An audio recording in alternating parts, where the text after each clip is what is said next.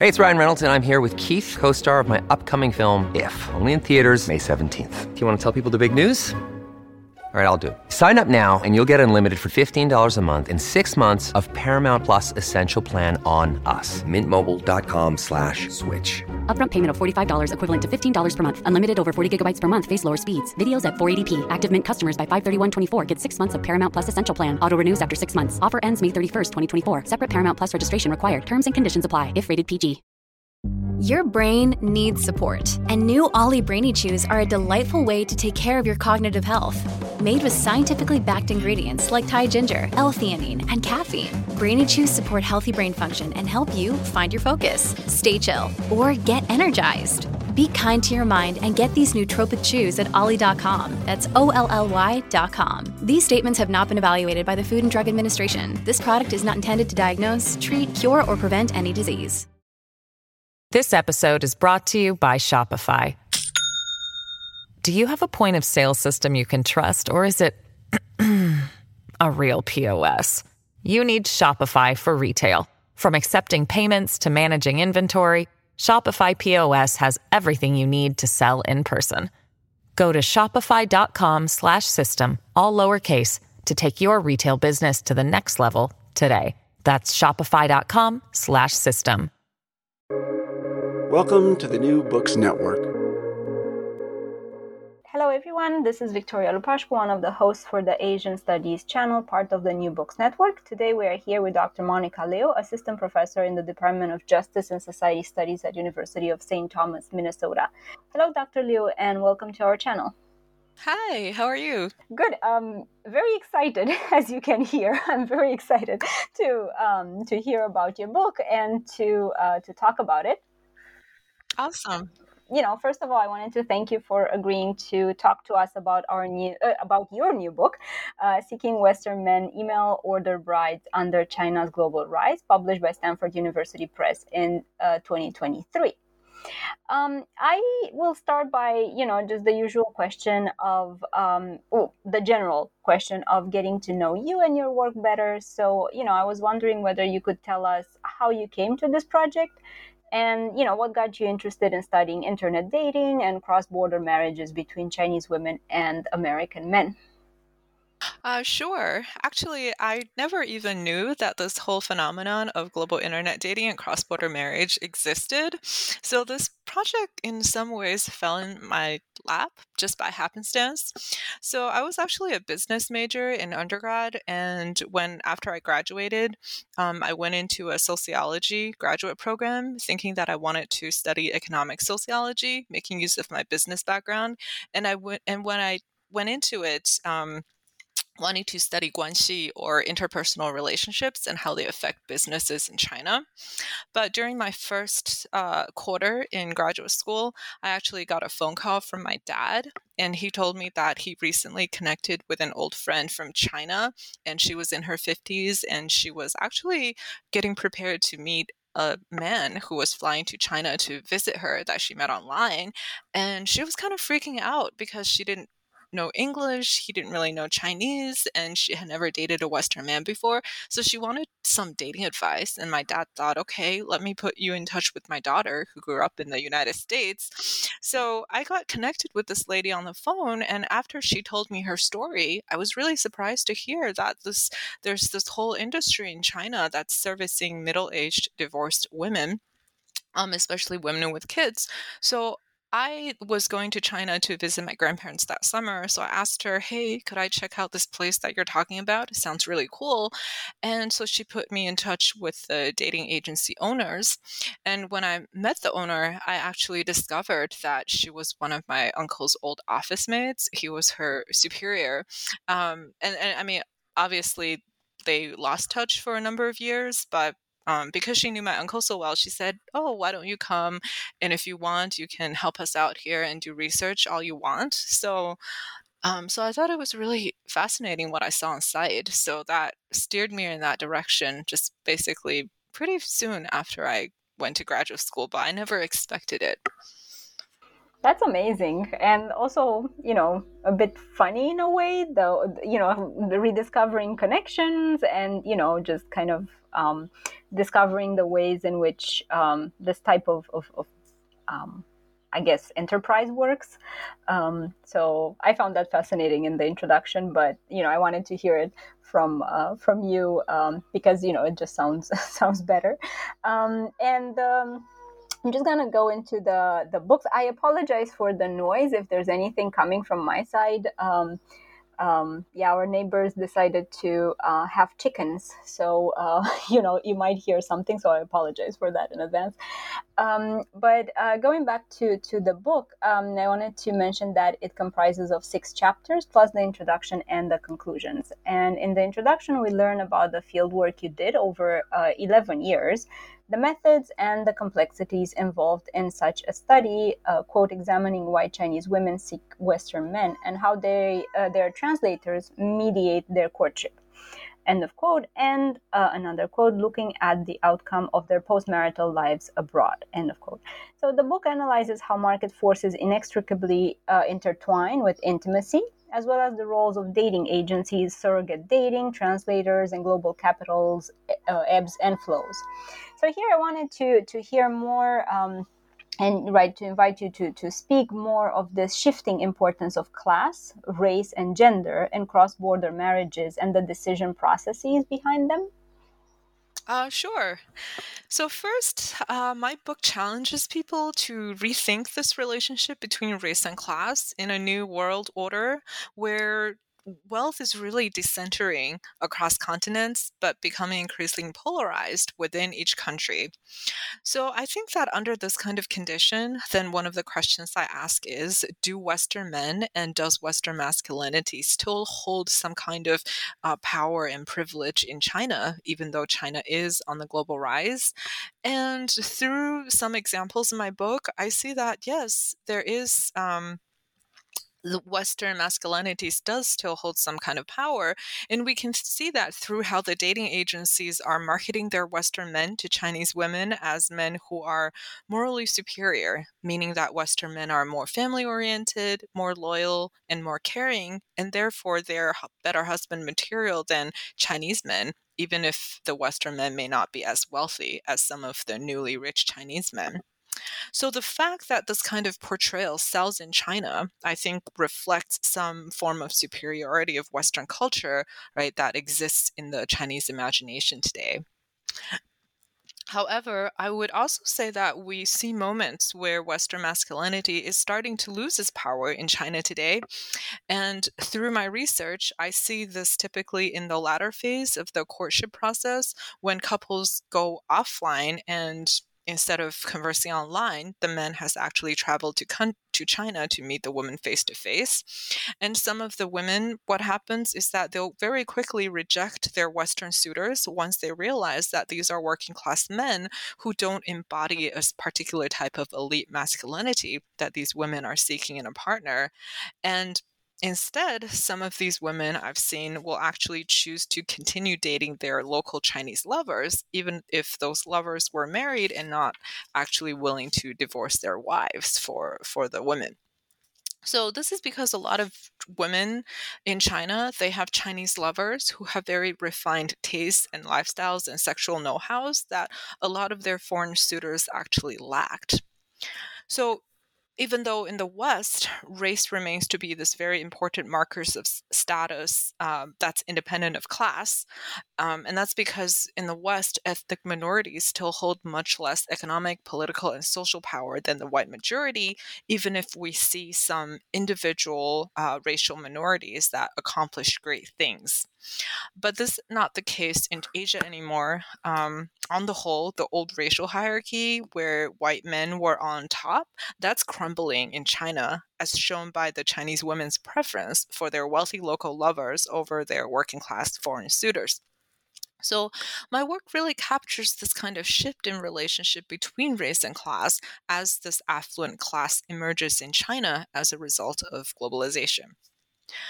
Another important implication that my work has is for how we understand global migration, especially the way we think about how new differences of wealth between sending and receiving countries influence why people migrate.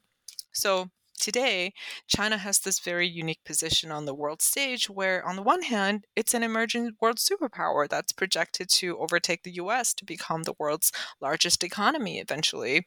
But on the other hand, China's growth has been pretty uneven, and it's still considered a developing country if we look at it by its GDP per capita. So, given this economic diversity in China, we can't really just make generalized predictions about Chinese migrants just on the basis of these macroeconomic trends alone.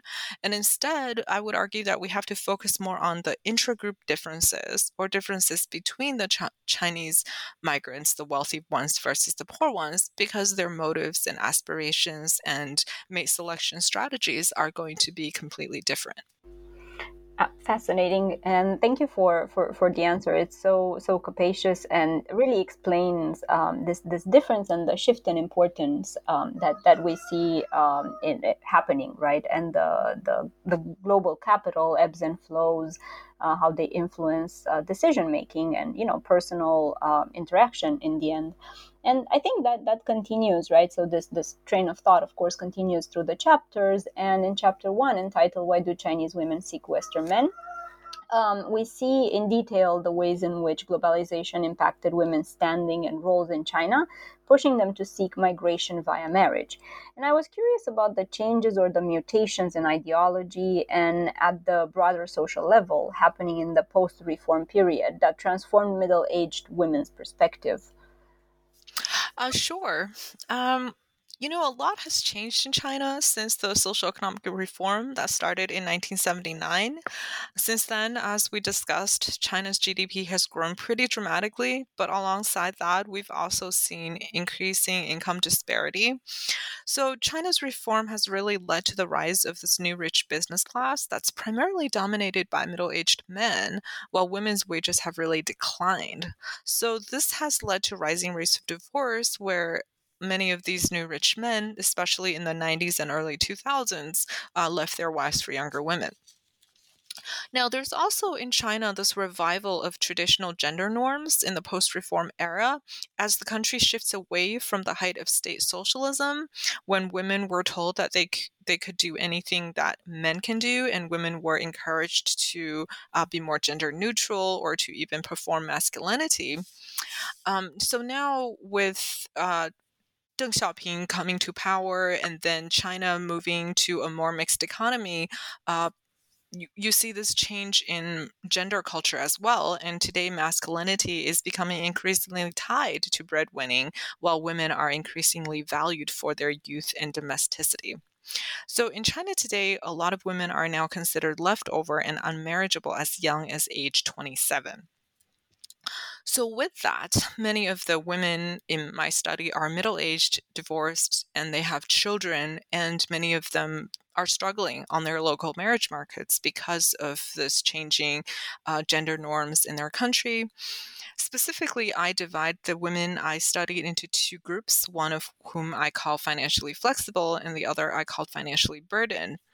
So the financially flexible women include ex-wives or mistresses of rich businessmen, or they may have been self-made entrepreneurs themselves. And the reason they're seeking Western men is not because they are struggling financially, right? It's actually quite the opposite. They're doing well financially, but their Chinese ex-husbands may have cheated on them or left them for younger women. So what's really driving them to seek Western men, it's the age disadvantage that they face on their domestic marriage market, because men of similar social economic status as them want to remarry younger women. Now, for the financially burdened women, those tend to be women who may have been laid off factory workers during the large-scale factory layoffs of the 1990s, when many middle-aged women were disproportionately impacted. So with no college degree and living in China, a society that today practices so-called beauty economy hiring, where women generally under 30 have preference in getting hired in real estate, high-end department stores, so on and so forth, while older women without college degrees really struggle, and they get the most undesirable jobs, having to work as nannies, as nursing home aides, street vendors, in temporary jobs that don't offer full-time retirement benefits or insurance. And then we also have some single moms who want their children to go to school overseas for a better education, but they can't afford it. So these are all of the reasons that are driving middle-aged divorced women in China to seek husbands elsewhere. And many of their motives are tied to the changing social economic structure and gender ideology that's happening in post-reform China. Right. Yeah, it's fascinating the ways in which right, all of this comes together, right, and you see it in the description of the children's future, right, or the hopes for the children, as you just mentioned about the group of women who think about um, their right, a better education or better social support.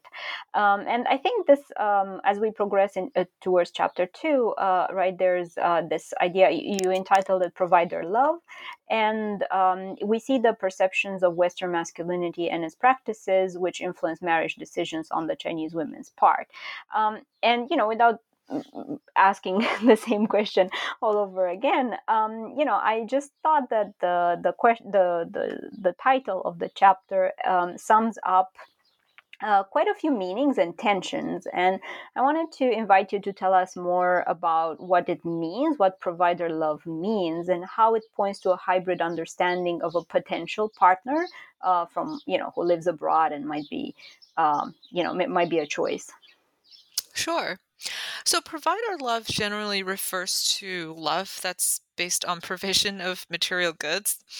And it's actually very common in many different cultures, including Asian culture. And it doesn't just apply to romantic relationships, it can apply to the case of relationships between parents and children. For example, children who show their love for their parents by taking care of them financially when the parents are in older age.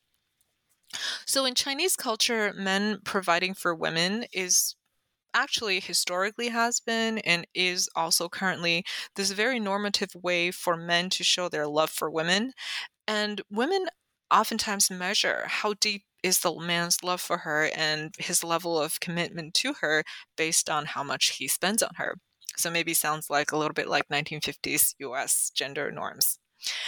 And all of this is exacerbated by the changing gender ideology that I previously mentioned, where breadwinning is tied to masculinity in China today. So, very interestingly, while in the West, splitting the bill and sharing expenses is associated with some form of progressiveness and modernity in the West, a lot of the women in my studies see that as stingy and effeminate. So what the women are, they're really rejecting modern Western masculinity in its existing form. And what they really want is some kind of new hybrid masculinity ideal, right? That combines the best of both worlds from the East and the West, meaning that they want a man who is loyal, caring, family oriented, but at the same time, he would be wealthy and generous and give them provider love the way that a wealthy Chinese entrepreneurs would by paying all the bills and taking care of women financially. Absolutely, and I think that leads us to you pointed it a little bit to the idea of tensions, right, and potential conflicts that may arise in the case when this perfect mixture, as you described, doesn't happen, or it takes a while to be instantiated. And in chapter 3, transnational business masculinity, I think we see a very intricate picture of relationship conflicts. And I was just curious to know what exactly were they and how do they revolve around an understanding of class distinctions. Sure. So, a lot of women in my study, especially the ones that were financially well off, so they're used to dating wealthy Chinese businessmen. And what they're finding is that many of the Western suitors are sexually unappealing because those men don't actually embody the kind of elite masculine traits that these women typically see in men who are in positions of leadership and power because of their high social economic status. So I want to differentiate this a little bit between this and provider love, meaning that what the women are attracted to in this case, where they're going for a particular type of elite masculinity, is not necessarily how much he spent on her, but rather his own characteristics and traits and attributes that he developed based on his high social economic power and status. So, for example, for the women, their ideal mate is someone who's well-traveled, cosmopolitan, extroverted, and assertive. Um, One woman in my study, actually, after meeting a Western man who traveled to China to visit her, when she saw that he brought a ton of batteries, she said she knew immediately that this person just wasn't well traveled, because someone well traveled would know that you can buy batteries in China. You don't need to carry a bunch of batteries on an international trip. To give you another example, one of the women in my study disliked the fact that her American suitor left all the decision making to her, right, as to where to go or what to eat. He would always say, "I don't know, I'm happy with whatever you want." And she thought this was not very masculine because he was not assertive. He didn't show any signs of leadership. And instead, she really liked her married Chinese lover, who was a business owner and led 500 people in a company. And her lover, by contrast, would always just give her options for dinner, just A, B, C, and ask her to choose from that list. So on site, I actually saw a lot of these women continue to pursue wealthy Chinese businessmen, sometimes even if these men were married, not available, and they would reject average earning unmarried Western suitors, as well as average earning unmarried Chinese men that pursued them, because these men just didn't have the refined mannerisms and exquisite lifestyles and the sexual know-hows of their rich lovers. So really, these women's behaviors show us that men who don't exhibit a particular type of elite masculinity, right, are seen as unsexy, and they're going to get rejected regardless of their race, ethnicity, and nationality. So I argue that as an affluent class emerges in both China and the West, right, it's really class distinction that's becoming increasingly important, while other factors like race, ethnicity, and nationality is now playing a much lesser role in sexual attraction. Fascinating. I'm just sitting here and listening to you, and I find this very, very interesting, and the way things change, right, as the world also transforms itself with capital and neoliberalism expansion. Speaking of financial issues, in chapter 4, embracing domesticity, we see this financial dependency on the husband that leads women to actually accept a certain condition that they wouldn't necessarily accept otherwise, or would preclude them from having a fulfilling marriage. So that would be one of the things that complicates, right, the relationship itself. And my question here regards the dynamics in such a marriage, and how do they challenge a Western perspective on gender roles? Sure. So a lot of the women in my study, they became homemakers and they rely on their husbands for financial support, while there were some others that decided to work outside the home. And very interestingly, the women who stayed at home, they weren't necessarily less happy or felt less empowered than the women who worked. So I think my work shows that what really mattered to the women wasn't necessarily whether or not the women were in a patriarchal bargain where they stayed home to perform domestic work in exchange for their husband's financial support. Right, that was not the most important factor, but rather whether or not they saw the particular bargain that they had struck with the man to be a fair exchange that fulfilled their respective personal needs. So, for example, one woman whom I call Lindsay in the book, she was in her 50s. She had married this older retired man in his 60s, and they had a marriage where the expectation was that she would take care of him into old age while he supported her financially. And eventually, after he passes, since he's much older, her son could inherit his home and his properties since he didn't have children of his own. And this actually worked out quite beautifully for the couple. They actually shared a lot of common hobbies and interests. They both liked opera, they liked literature. He encouraged her to learn to drive and make new friends and go to work if she chose to, but she chose not to. And he respected her. And he often put her needs before his own, is what I observed. For example, when he bought a very expensive new down comforter, he actually gave her that new comforter and took her old one because he wanted her to have the best. Now, on the other hand, another woman named Joanne had a very terrible time with her American husband. And this is because before they married, Joanne actually assumed that she was marrying a rich factory owner. And so she wanted to capture this guy and impress him by acting very domesticated and docile. Even though she didn't really like cooking, she didn't really like housework, she acted as if she did. And also, she purposely didn't ask him questions about his job or any details about his income because she thought that this would make her come off as insincere. And she made all of her judgments based on the designer clothing and the handbags he bought her and the monthly stipend he had sent to her. So this was her strategy before marriage, but when she moved to the US, she actually discovered that his factory was already not doing very well. Eventually, it shut down, and he wasn't financially well off anymore. He was just sitting at home most of the days, playing golf occasionally. And so she felt very disappointed that he really wasn't able to give her the kind of financial support she thought she would get. And at the same time, he expected her to be very subservient and docile and dress and eat and act in ways that he had liked.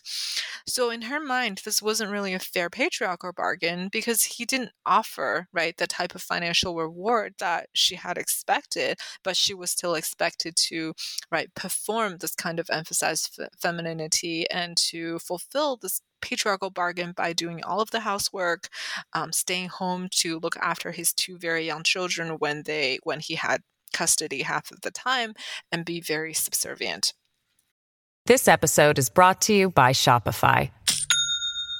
Do you have a point of sale system you can trust, or is it a real POS?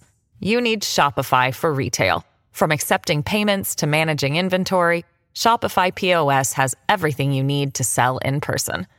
Go to shopify.com/system, all lowercase, to take your retail business to the next level today. That's shopify.com/system. This episode is brought to you by La Quinta by Wyndham. Your work can take you all over the place, like Texas. You've never been, but it's going to be great because you're staying at La Quinta by Wyndham. Their free Bright Side breakfast will give you energy for the day ahead. And after, you can unwind using their free high-speed Wi-Fi. Tonight, La Quinta. Tomorrow, you shine. Book your stay today at lq.com. So as you can see, it's not really necessarily the separation of spheres, which is the hallmark ideology behind patriarchal bargains, that would make or break these marriages, but rather what are the specific terms and conditions of the bargain for each couple. And to have a functioning bargain, both parties have to see the costs and their rewards to be equitable and therefore worthy of pursuing and maintaining.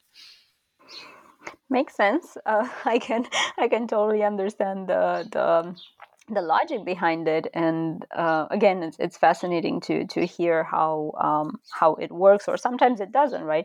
As you mentioned, and how it comes out from the two examples that you provided, and that brings us to a different dichotomy in a way in chapter 5, Body of a Woman, Fate of a Man. And here we see the chapter engaging in detail with entrepreneurial sea feminism and its shaping of transnational marriages where women explore jobs outside their homes.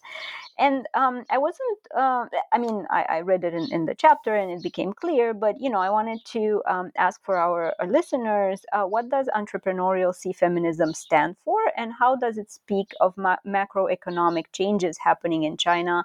And, that being visible in women's understanding of their own financial roles. Sure. So let's start with explaining what is entrepreneurial sea feminism. So many of my respondents actually identify with this strand of Chinese feminism that the scholars Angela Wu and Dong Yige have coined entrepreneurial sea fem.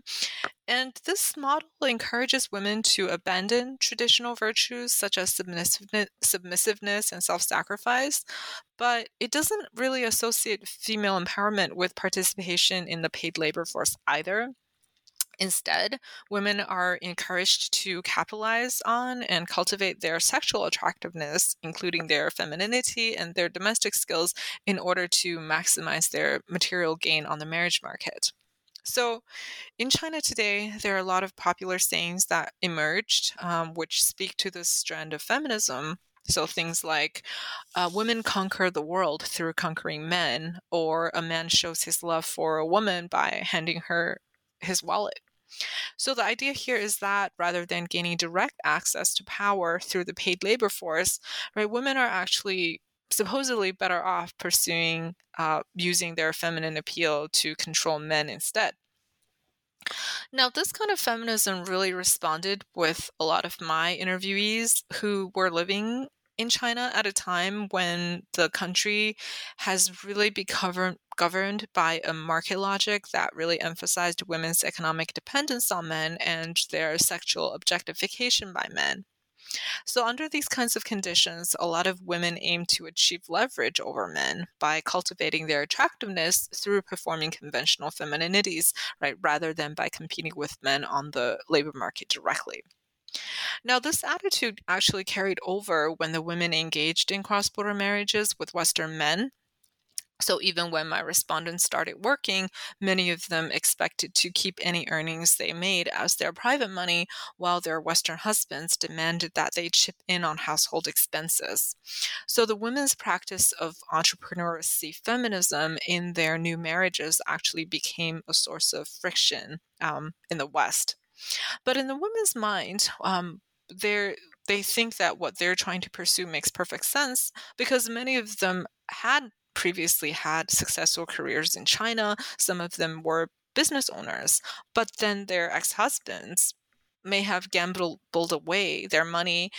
Some of their ex-husbands never paid child support after divorce. So in the woman's mind, right, exchanging their domesticity and sexuality for men's financial support and keeping all her earnings as her pocket money is a much smarter move than being the breadwinner in the household and sharing expenses and supporting a husband, right, who ends up taking all your money and cheating on you. So it's very important for us to realize that this kind of entrepreneurial feminism maybe would benefit some women at the individual level, right? You're always going to see certain women who married up, married rich, and then even at the time of divorce were able to gain a lot of property and not have to worry about money for the rest of their lives. But so this some individuals may get lucky, but for women as a group and in the long run, right, this might not be the best strategy because one, not all women have the bodily or the sexual capital, right, to engage in entrepreneurial feminism and marry up. And two, frankly, beautiful faces and young bodies will fade with time. Unfortunately, yes, the fading, I would have to agree to that. But, joke aside, it is a very interesting right phenomenon that happens. And I think the concept, right, entrepreneurial feminism is it's a very important well, both concept, but also, matter of fact that is we can see in China. And with chapter 6, we actually get to the part that I found extremely interesting, and that is the surrogate dating translators behind the screens. And here we see the work of the translators, and I thought it can be like, this is impossible. How do they do their work? And as you mentioned in the chapter, it is a difficult work to do, and this mediation between Western men and Chinese women is done by usually, right, young translators. And I wanted to ask you about the emotional labor involved in their daily tasks, their ethical struggles, and the gains they might have from their job. Sure. So let's start with the emotional labor part. And this is tied to this process that I call uh, surrogate dating in the book. And the term actually refers to the process by which the translators act as the women's online surrogates during the email translation process. And I came up with the term because I noticed that even though technically the women are supposed to provide translators with the Chinese content for the email exchanges that the translators are supposed to translate, in practice, a lot of women don't, because they have this mentality where they've paid very high membership fees, so the translators should perform the labor of dating for them. Also, some women feel that the translator are just simply better versed in Western culture and can represent them in a way that's more appealing than what they can do themselves. So some women end up providing some basic information to their translators and have their translators elaborate, while some others just let their translators take over entirely. So this process can be very much mentally taxing, as you can imagine, for the translators who are acting as the women's online surrogates. And because of that, they tend to go through all the emotional ups and downs as their clients go through that. So, for example, when some translators see couples marry, they feel extremely happy. They say that they feel like they just created a new baby. But then when some relationships fall apart, they would actually get sad and depressed as well. There are a lot of ethical challenges too involved on this job, because a lot of times the translators really struggle to try to balance their profit-making motives to keep their job and to earn money. But they have to balance that with their own conscience and their own moral standards as well. So to give you a specific example, one time a translator went with a Chinese female client to the airport to pick up this American man who was landing in China. But as soon as they arrived, and they had actually seen the American man from afar, but at the same time, this woman saw her married Chinese lover there with his wife.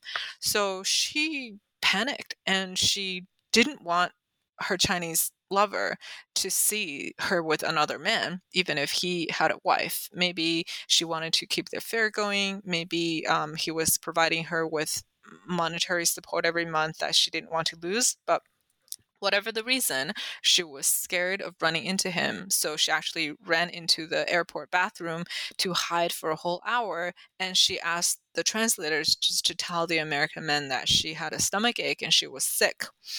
So after her Chinese lover left the airport, she left the bathroom, came out, and when they were on a cab ride back with the American man to his hotel, she asked the translator to explain to him that she wanted them to plan a trip outside of the city that they originally planned to stay in, and her whole purpose was to avoid running into her Chinese lover. So you can imagine the translator felt really uncomfortable and kind of annoyed that she had to perform this cover up for her Chinese female client. And really at the bottom of her heart, she wanted to tell the client, hey, you shouldn't be playing two men at once, and you shouldn't be having this affair with a married Chinese man and being registered at our site at the same time. But she was not really in a position to do that if she wanted to keep the client and keep the business going. So nevertheless, this job offers translators a path toward upward mobility, especially because a lot of these translators are young women in their early 20s or mid 20s who are originally from rural areas that only moved to the big cities for college. So they didn't have family or friends or connections in the city to get a good job right out of college. But with this job that they're doing at the dating agency, if they work hard and they're a top performer, some women were actually able to save up enough money to buy a home in a major city before they turned 30. This is if they did really well and the dating agency managers give them a share of the company stock. Um, then, right, this is a big accomplishment in China. It's almost like buying an apartment in New York City. Others were able to, after working there for a couple years, do their own startup.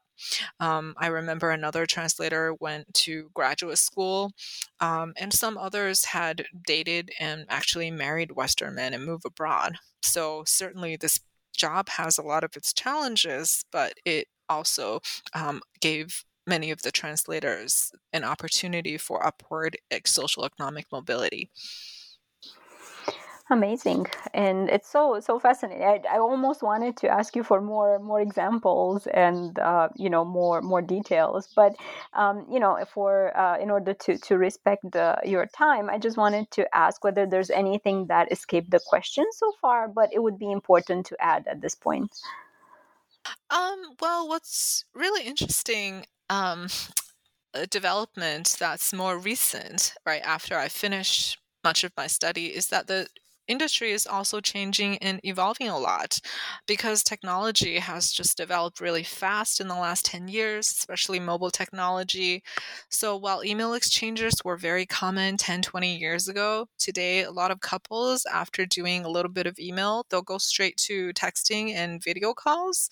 And we have some really amazing translation software that you can install on your phone apps that can help you, right, translate everything on the spot. So at the dating agencies I study, I know today the translators may still help with live video calls where they're sit in as a translator, but there's really not as much email exchanged as before. So the industry is transitioning too from this email translation service to more of a relationship dating coaching service. So when I visited the agencies in 2019, right before the pandemic broke out, they had actually downsized considerably. Many translators were working from home instead because women were not coming into offices as much.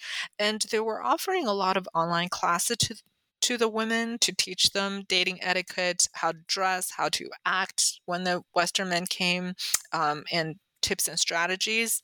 So the idea is that even if you have translation software that can assist with the language barrier, you still have this cultural barrier that a lot of people need help with. So you still need someone to give you the cultural know-hows and the dating strategies and tips to show you how to navigate a relationship cross-border with a foreign man. I was thinking too that the pandemic might have impacted the way the agencies worked. But I wasn't sure whether that fell under the purview of your research or not. So I didn't think about it when I read the book. But would you say that the pandemic actually affected and changed most of the practices?